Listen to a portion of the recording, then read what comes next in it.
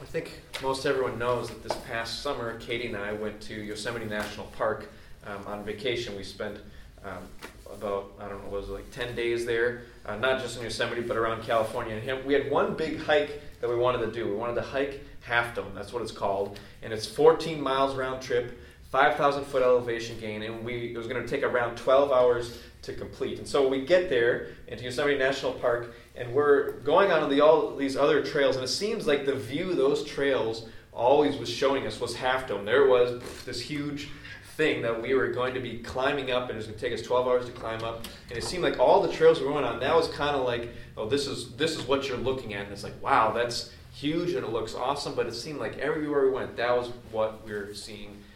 And on the day of our hike, we left at 6 a.m. With food and water packed for the day, and even a water filtration system to filter more water in the river water. And we hiked past 2 waterfalls. We hoped to see a bear. And now here's my theory on Yosemite. They say there's bears everywhere, so keep all your food hidden, keep it in these bear lockers. But we didn't see a single bear there, even though they promised that there would be bears and we had to protect our food. So I kind of think it's like propaganda, so people keep the park clean. Keep your stuff, locked up so the bears don't get it. Sure, I don't think there's bears. I don't know. There are bears, but anyway. But we trained all summer for this. We jogged up the high school bleachers, did these strength workouts. We hiked other trails that were shorter. But as we're going up around mile 5, we start to feel tired. And all of a sudden, this girl, she's in her early 20s, she comes striding by us. She's going twice as fast as us, but looks like she's working half as hard. And so we're like, wow, well, that's kind of discouraging. She's, oh gosh, and she's not a bead of sweat on her.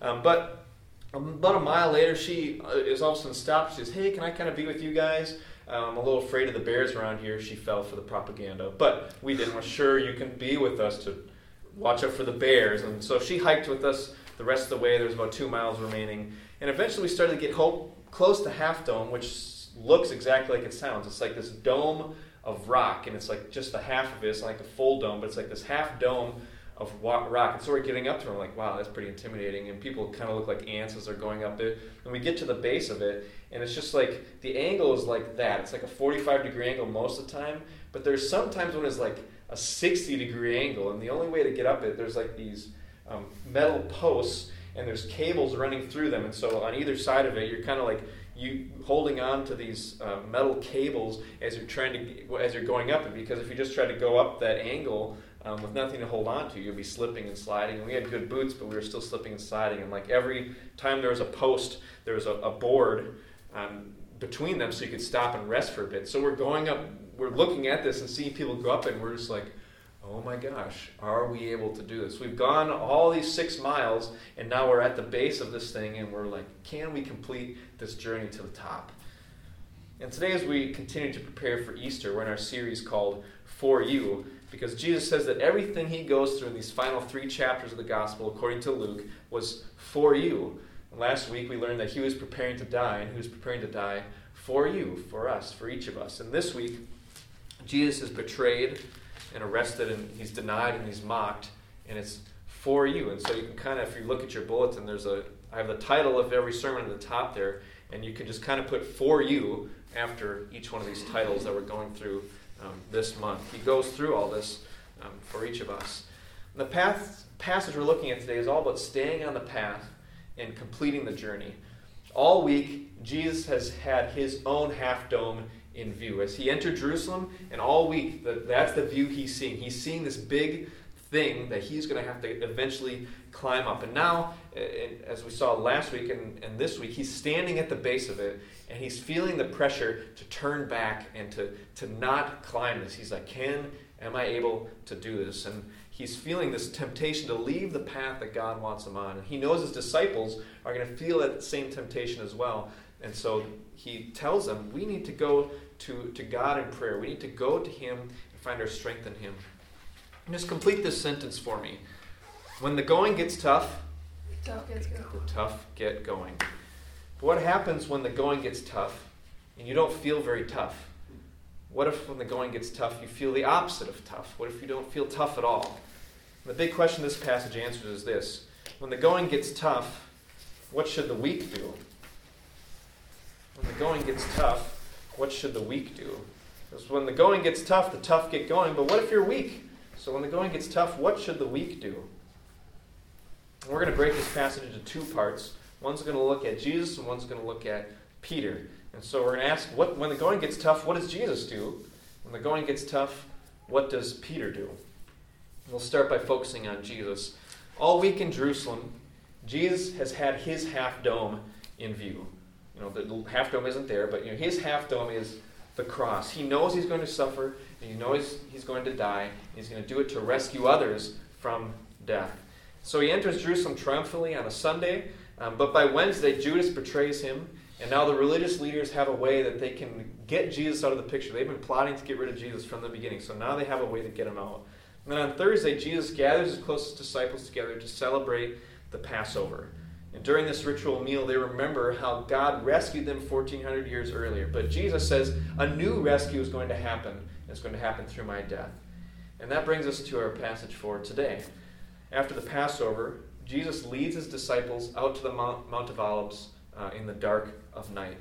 And Matthew and Mark, two other authors in the Bible who tell the story, say that he actually leads them to a specific place. Well, our passage says that too. He says when he got to the place he gets to is the Garden of Gethsemane. And this is a grove of olive trees that actually still exists today.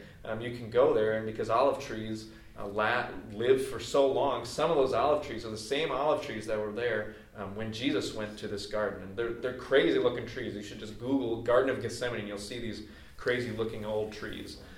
And in the Garden of Gethsemane, Jesus goes to God in prayer, and he exhorts his disciples, guys need to go to God in prayer as well, because Jesus knows that the going is about to get tough.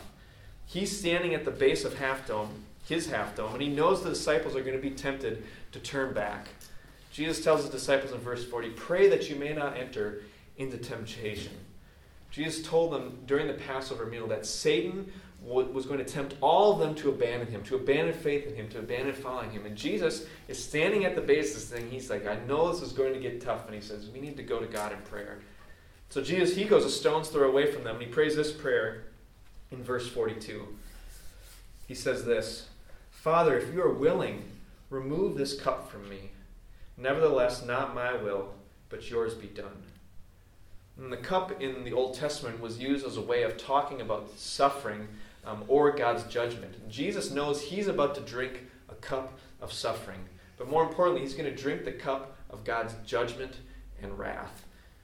And do you remember, if you recall from last week, what the event that the Passover celebrated? It celebrates and remembers when God goes through Egypt and he brings death to every household in Egypt, except for the houses with the blood of the lamb spread across their doorposts.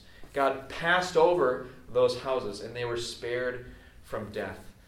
But a lamb died in their place, and Jesus says, I am like that lamb. Jesus' death is going to save others from death. Because he dies, other people are going to be spared from death. He's going to drink the cup of God's judgment for sin so that others don't have to drink that cup. He's drinking in other people's place. And this cup is Jesus' half dome.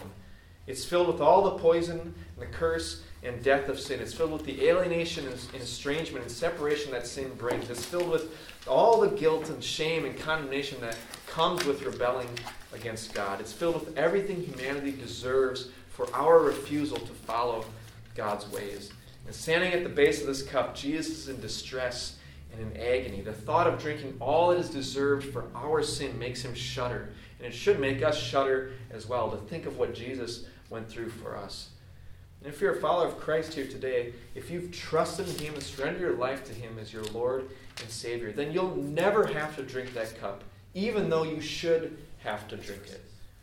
Jesus drank it in your place that you wouldn't have to. If somebody hasn't trusted in Jesus, if you know people haven't trusted in Jesus, or if the prospect of drinking that cup of judgment for their sin should make us shudder in terror, and it should make them shudder in terror and fill us with agony, because God's wrath and judgment remains on anyone who hasn't surrendered their life to Jesus. But if you have, then Jesus has drank the cup that we deserve to drink for all of our sin and all of our rebellion. That's the consequence of it. And as Jesus prays, this angel is sent to him from heaven in order to strengthen him. And in agony, he's continuing to pray, and he breaks into this heavy sweat.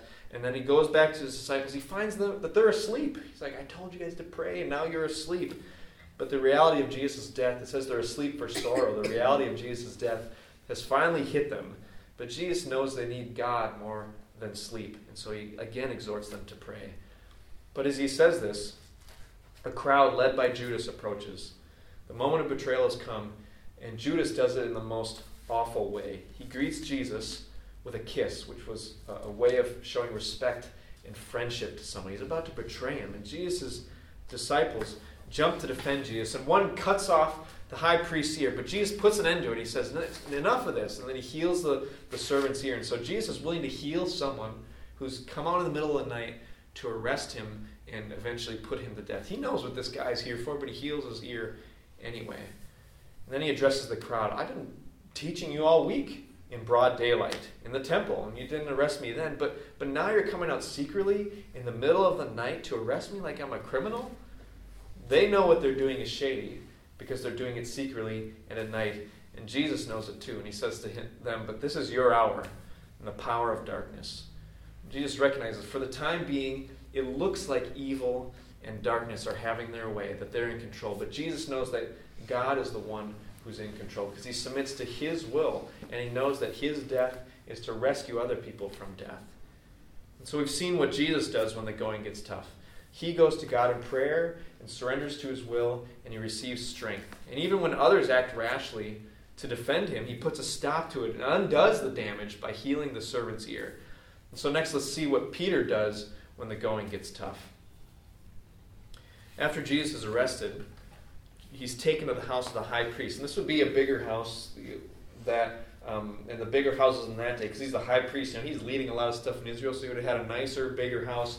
And it would kind of be like a donut, not round like a donut, but there'd be a courtyard in the middle, there's a donut hole, and that would be a courtyard, and the house would surround it. And so the bunch of people who were out, the servants and the temple guards who went out in the middle of the night to arrest Jesus, they start a fire in that courtyard as Jesus is brought into the house. And then Peter, he follows Jesus to the high priest's house, and as other people are around the fire to keep warm in the coolness of Jerusalem's mid-spring night, Peter comes and joins them and tries to blend in because he wants to. I want to know what's going to happen. What's going to happen here?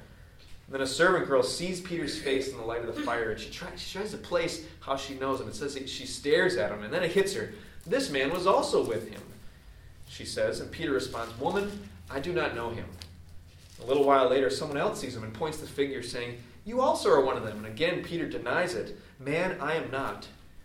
Then an hour passes. Peter, maybe people have kind of forgotten about me. Maybe I blended in enough. An hour passes, and then Jesus, he's being held in custody. He's being questioned. And then someone else recognizes Peter and says, "Certainly this man was also with him, for he too is a Galilean."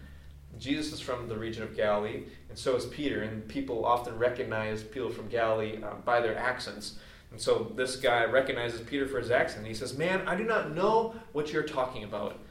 And at that very moment, before Peter could finish his sentence, the rooster crowed. At this point, Jesus doesn't say where he's at, but he's in some place where he has a direct line of sight to Peter. And Jesus turns and he looks at Peter. And as Peter makes eye contact with his Lord, the one who he has said, "You're my Lord, you're the Christ, the Messiah, the one who's sent by God to save us," he makes eye contact with him. And he just denied him these 3 times. And he remembers what Jesus said to him. Before the rooster crows today, you will deny me 3 times, as we read last week in our passage. And at this, he leaves the courtyard and weeps bitterly. The going got tough, and Peter fell into temptation, the same temptation that Jesus warned him about. And meanwhile, the passage says that as the night drags on, verses 63 through 65 tell us that those who are holding Jesus in custody were mocking him and beating him. They blindfolded him and said, "Prophesy, tell us who's the one hitting you. If you're really a prophet, you should be able to tell us who's hitting you without even being able to see him." They wanted to prove you're a prophet like you've been saying you are. And the irony is that the fact that Jesus is being mocked proves he is a prophet because he predicted that this very thing would happen. He said, "I'm going to go to Jerusalem, I'm going to suffer, I'm going to be mocked, and I'm going to die." And so his prediction has come true. And throughout the night, they blasphemed him and disrespected and dishonored the king whom God sent to rescue them. There's a big difference between how Peter and Jesus respond when the going gets tough. And so what does all this mean for us? When the going gets tough, the tough get going. But what if you don't feel tough? What if you actually feel the opposite of tough? What if you feel weak and needy and unable to go on? And what if you've already been hiking for 6 miles and you're looking at the path ahead and you don't know if you can handle it? What do you do then? So here's where the pens I had asked you to grab comes in. Grab the pens, grab a bulletin and a pen, if you already have one, and write these 4 words on it. Write these words on it. Exhausted,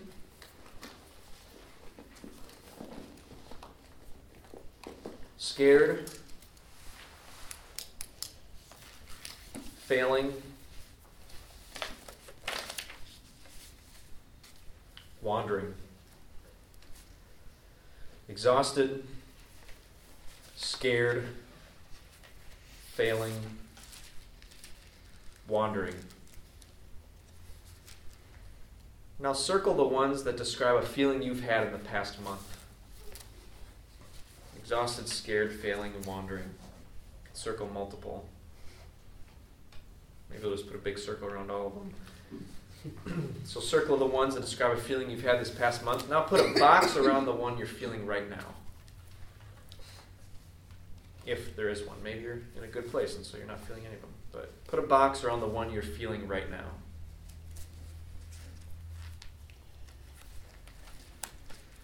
The big question this passage answers is, when the going gets tough, what should the weak do? When the going gets tough, the tough get going. But what if you're weak? So what should the weak do? And the simple answer is this.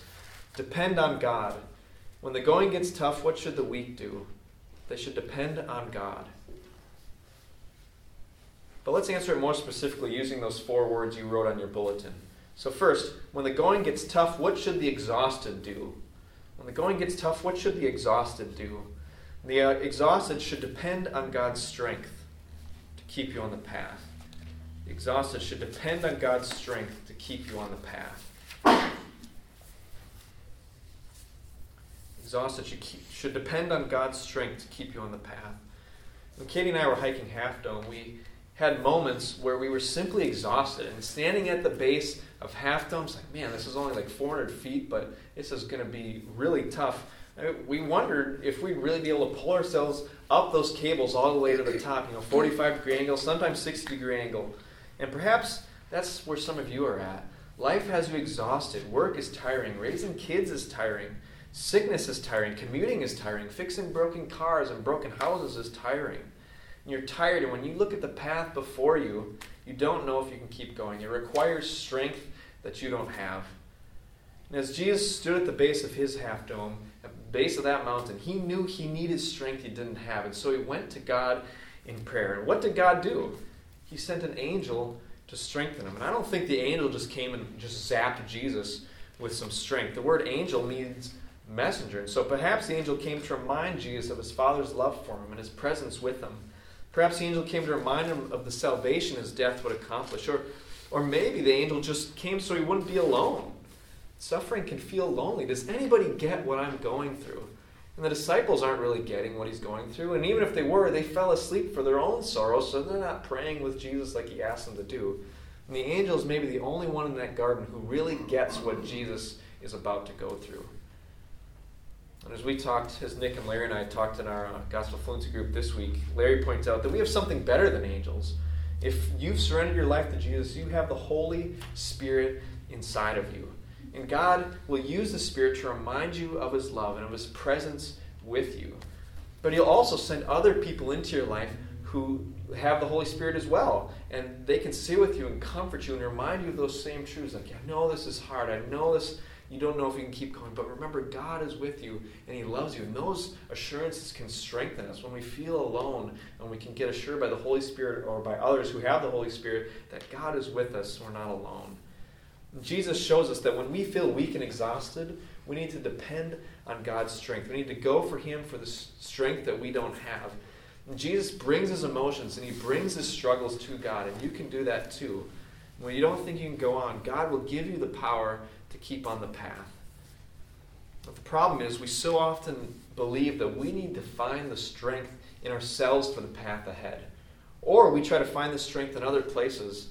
Something that both Larry and Nick pointed out in our Gospel Fluency group was that Jesus goes to God and he tells the disciples to go to God, but then they go to sleep. He says, we need to go to God, and they go to sleep.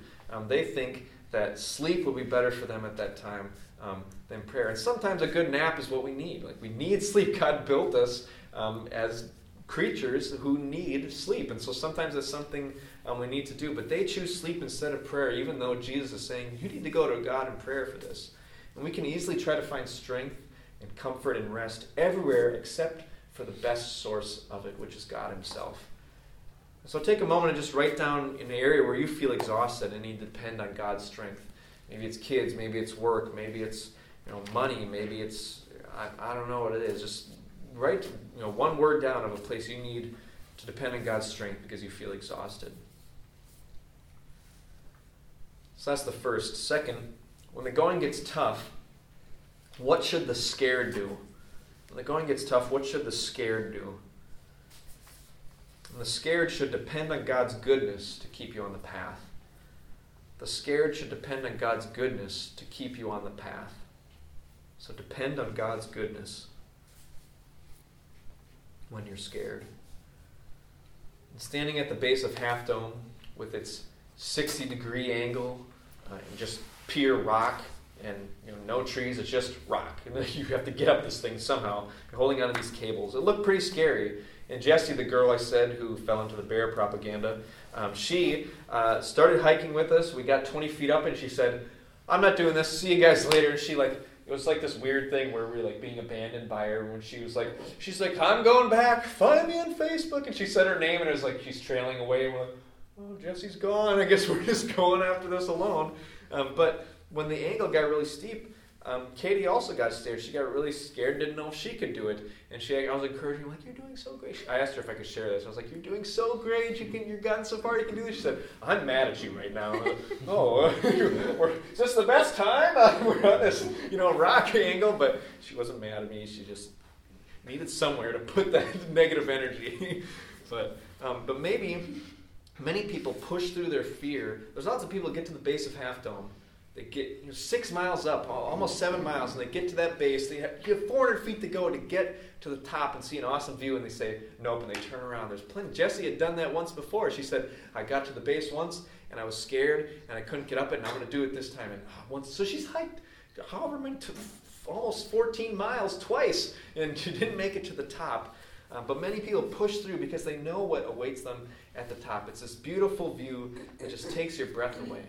But the problem is, while we're going through that scary part, none of us can see the beautiful view. It's just rock. That's what you're looking at, rock. I'm holding on these cables, trying to make it up this thing. My arms hurt, my legs hurt, and I'm just staring at rocks. I don't see any of this beautiful view. We just had to trust that it was there. And as Jesus looked down this path, he saw this cup of suffering and judgment he was about to drink on behalf of all humanity to save us from that same fate. And so he went to God and asked, is it possible to take this cup away? Is there any other way to do this? But he also said, not my will, but yours be done. Jesus surrendered himself to God's will. He surrendered himself to God's path for him. And there's going to be many times in life when the path we're on is scary, or what we see coming on the path is scary. Or we might be just scared that we have no idea what's coming. I don't know what's up there, and so that's scary to me too. If only we knew we can control it and plan it. But when life is scary, we need to trust that God's will for our life is the best plan for our lives. The path may be scary. We may not be able to see the beautiful, breathtaking view to where God is leading us, but we need to trust that he is leading us there. He's leading us to a good place because he's a good God, and that's why we need to depend on his goodness. And as Katie and I, we've been really challenged by this as we've walked the path of infertility and adoption. You guys all know this. We've shared this. But we both fully believe that God is powerful enough to make us pregnant and give us a baby. We both fully believe God is powerful enough to make a successful adoption happen. And so the question is, why didn't he? Why didn't he allow us to get pregnant? Why didn't he make our adoption last fall end with success? Why did he let us go through such pain and hardship? Why did it end with empty arms and aching hearts? And the lie that we've had to fight, and that's so easy to believe, is that if God's powerful enough to stop the bad things from happening, and he doesn't, well, then he must not be a very good God. He must not be a very good father.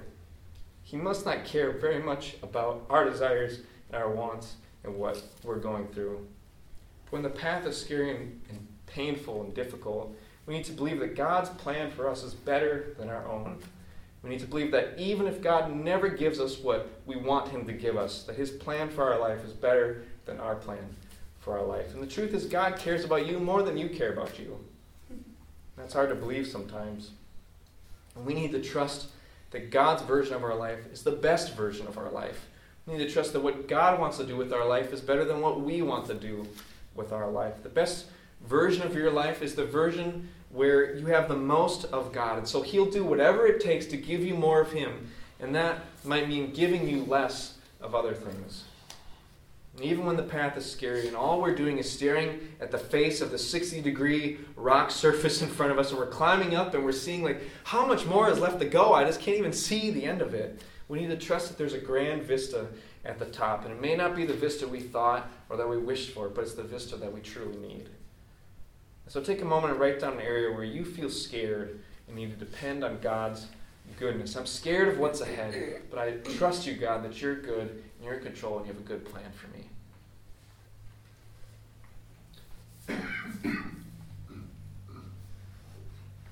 Third, when the going gets tough, what should those who've failed do?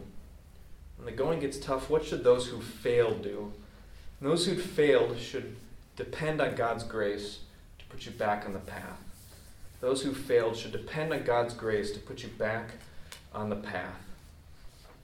Depend on God's grace. Katie and I made it up to the top of Half Dome and back, but what if we hadn't? What if we were like Jesse and were too scared, so we turned back? And Jesus knew full well that Peter was going to get too scared and he was going to turn his back on Jesus. Jesus is at Half Dome. He's at the basement. He says, I'm going to have to climb up this, and you guys need to pray if you want to follow me up this. I mean, they're not going to die for humanity's sins, but he's saying, like, you need to die to yourselves, and you need to follow me up this into this scary place. But Jesus knows that Peter's going to turn his back on him. Yet Jesus prayed for him, and he told Peter that he would be restored, and he would actually come back and strengthen the rest of the disciples.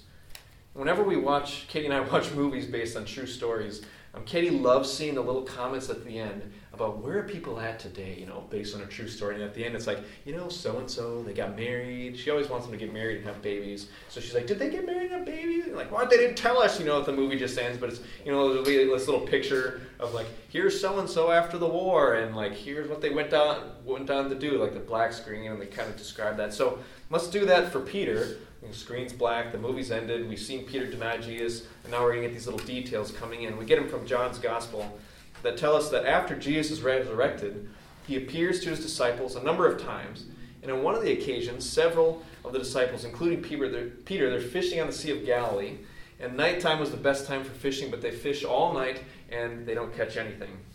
As the sun is getting close to rising, all of a sudden, Jesus shows up on the shore, but they don't recognize him. He says, throw it on the other side of the boat. They've been fishing on this side of the boat with their nets. He's like, throw it on the other side.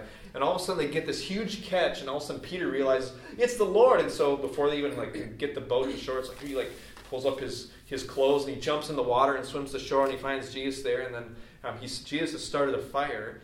And then all the other disciples, they get to shore with the boat, and Jesus says, bring some of the fish, and he cooks some breakfast, and they're sitting around. And it says none of them dared to ask him, are you Jesus? Like, there's this interesting thing when Jesus is resurrected. Like, people, sometimes they recognize him, sometimes not, because he has this resurrection body, a new body, and yet there's things that are the same, and there's things that kind of make it so people don't quite recognize it. So none of them, dared to confirm it. It just says they all knew, and so they're sitting there around breakfast. It kind of seems like they're all just eating, and being like, whoa, we're here eating with Jesus again. But after a while, Jesus asked Peter a question. He says, do you love me? Yes, Peter answered. Jesus said, feed my lambs. And Jesus asked him again, do you love me? Peter answered, yes. Jesus said, tend my sheep. Jesus asked a third time, do you love me? Peter answered, Lord, you know everything. You know that I love you. Jesus said to him, feed my sheep.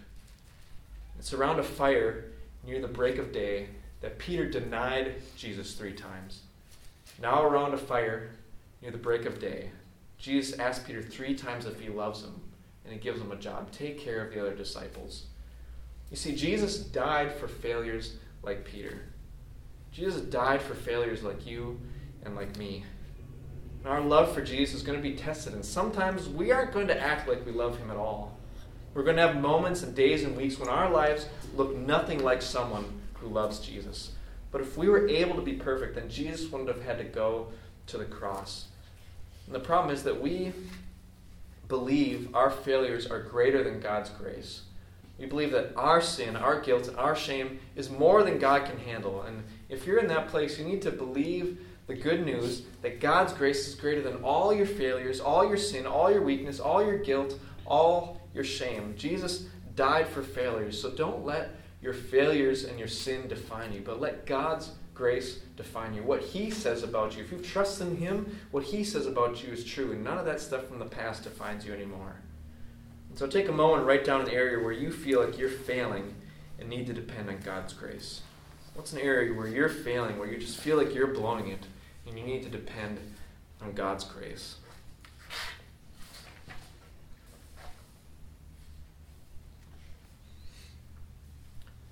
Fourth, when the going gets tough, what should the wandering do?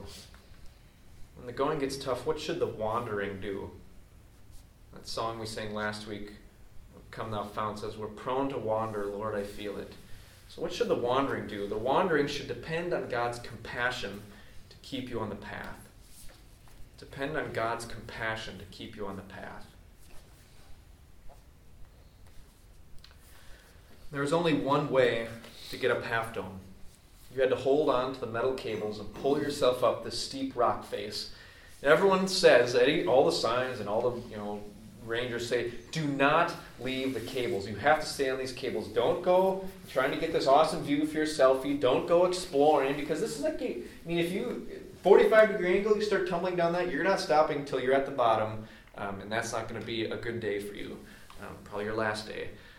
And so they say, don't go outside these. It's going to be dangerous. You're not supposed to climb up on bad weather, because it's a 5,000-foot elevation gain. I don't know how far it is above sea level, but don't go up in bad weather when it's raining, because you're holding onto metal cables with no other trees around. So you're basically like a human lightning rod, and anybody connect to it, you're all going to get zapped, and you're just going to be laying up there fried for the rest of your life.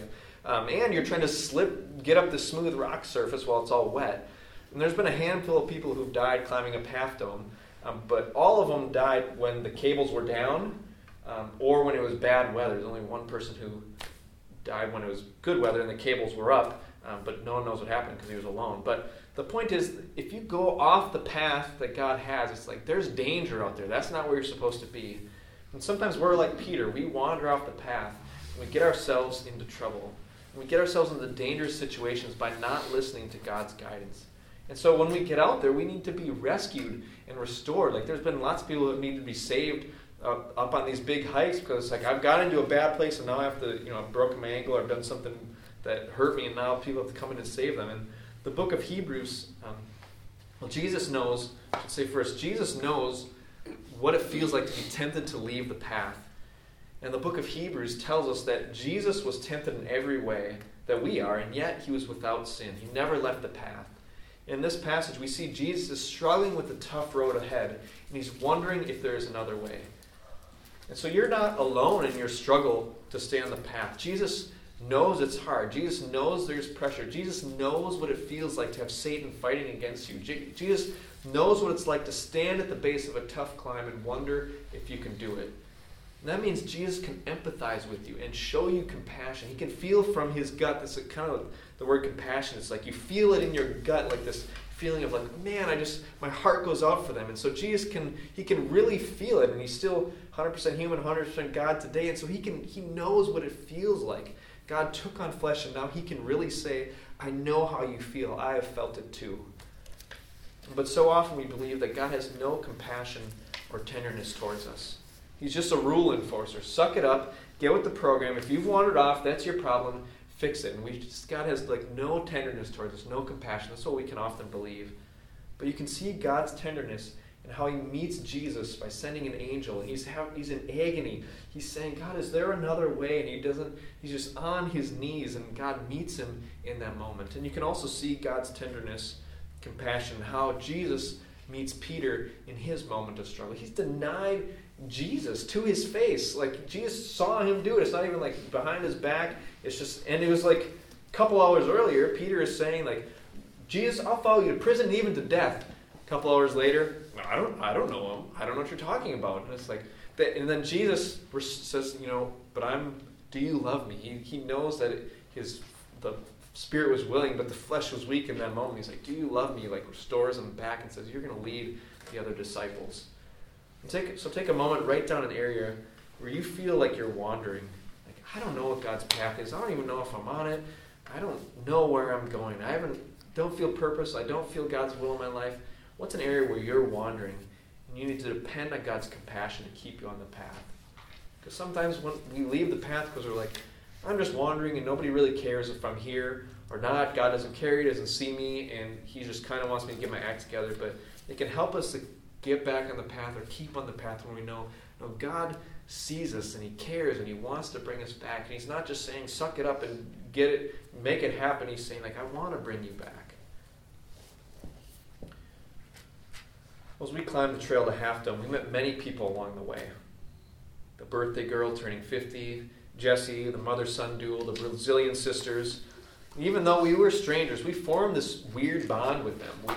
Did I say even though we're sisters? Even though we're strangers? Even though we're strangers, we formed this weird bond with them. And then we encouraged each other to keep going when we were tired or were scared, and we felt like we couldn't do it. Like I don't know how long. I probably spent 30 minutes or 40 minutes searching for Jessie on Facebook. We knew Jessie, and when she was leaving, we heard this trailing off of her last name. I was like, no, how are we going to find her? It's like, we spent an hour with her. Why did I want to be friends with this person on Facebook? We felt like we had this bonding moment of like trying to conquer this thing together. And we also were hoping, all these people we met were like, oh, I hope they make it to the top as we're going up. Like, oh, I hope we see birthday girl. Oh, I hope we see, so-and-so up there, that they make it. Could they please make it? And then when we got there, we celebrated, hey, you made it. Like we all made it together. In a life, the going is going to get tough. The going will get tough. We'll feel pressure and temptation to leave the path or turn back.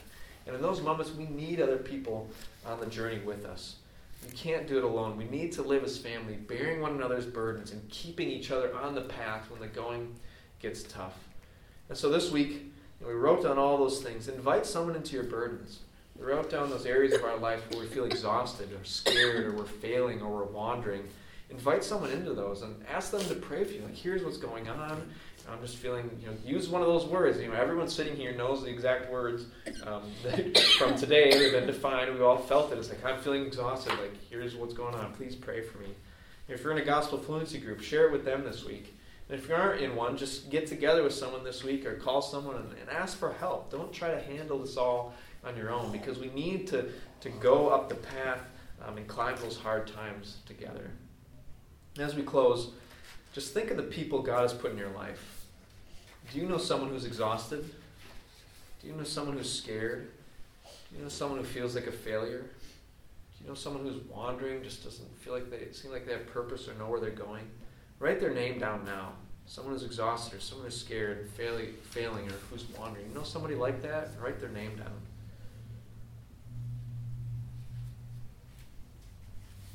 And wouldn't it be good news for them to hear that God can meet them right in the middle of being exhausted, scared, failing, and wandering? They don't need to clean themselves up or get their act together. They just need to finally admit that they need God and cry out to Him. And that's the gospel, that God rescues exhausted, scared people who are failing and wandering when they call on Him. And He does it through Jesus. And during this final night of Jesus' life, we basically, in this month, we're covering 24 hours of Jesus' life. The last 24 hours before He dies, and then we're covering His resurrection. And during this last night of His life, He faces the power of darkness, He says, that betrays Him and arrests Him and denies Him and mocks Him. And it seems like the power of darkness has won. And as He stood before His half dome, He went to God for strength to carry the plan of salvation to the end. And He did it for you, He says, for each of us, for all of us. But this is only the start of the climb, because He knows drinking the cup of our judgment on the cross is coming. But this too He will do for us. Let's pray. Father, thank You for Jesus' wonderful example of going to You for strength, for help to stay on the path when He looked at it and just said, man, I don't want to do this. This looks really hard. Thank You for His love for us, His love for You, that He was willing to lay down His life for us and for You to follow Your will and to bring You glory. Would you help each of us do that too, Lord? But first, would you let this seed of truth be planted in our hearts, and would you let it grow and bear fruit and give us life and strength? Would you help us to lay down our lives, to die to ourselves just like Jesus did? It's in your Son's name we pray. Amen.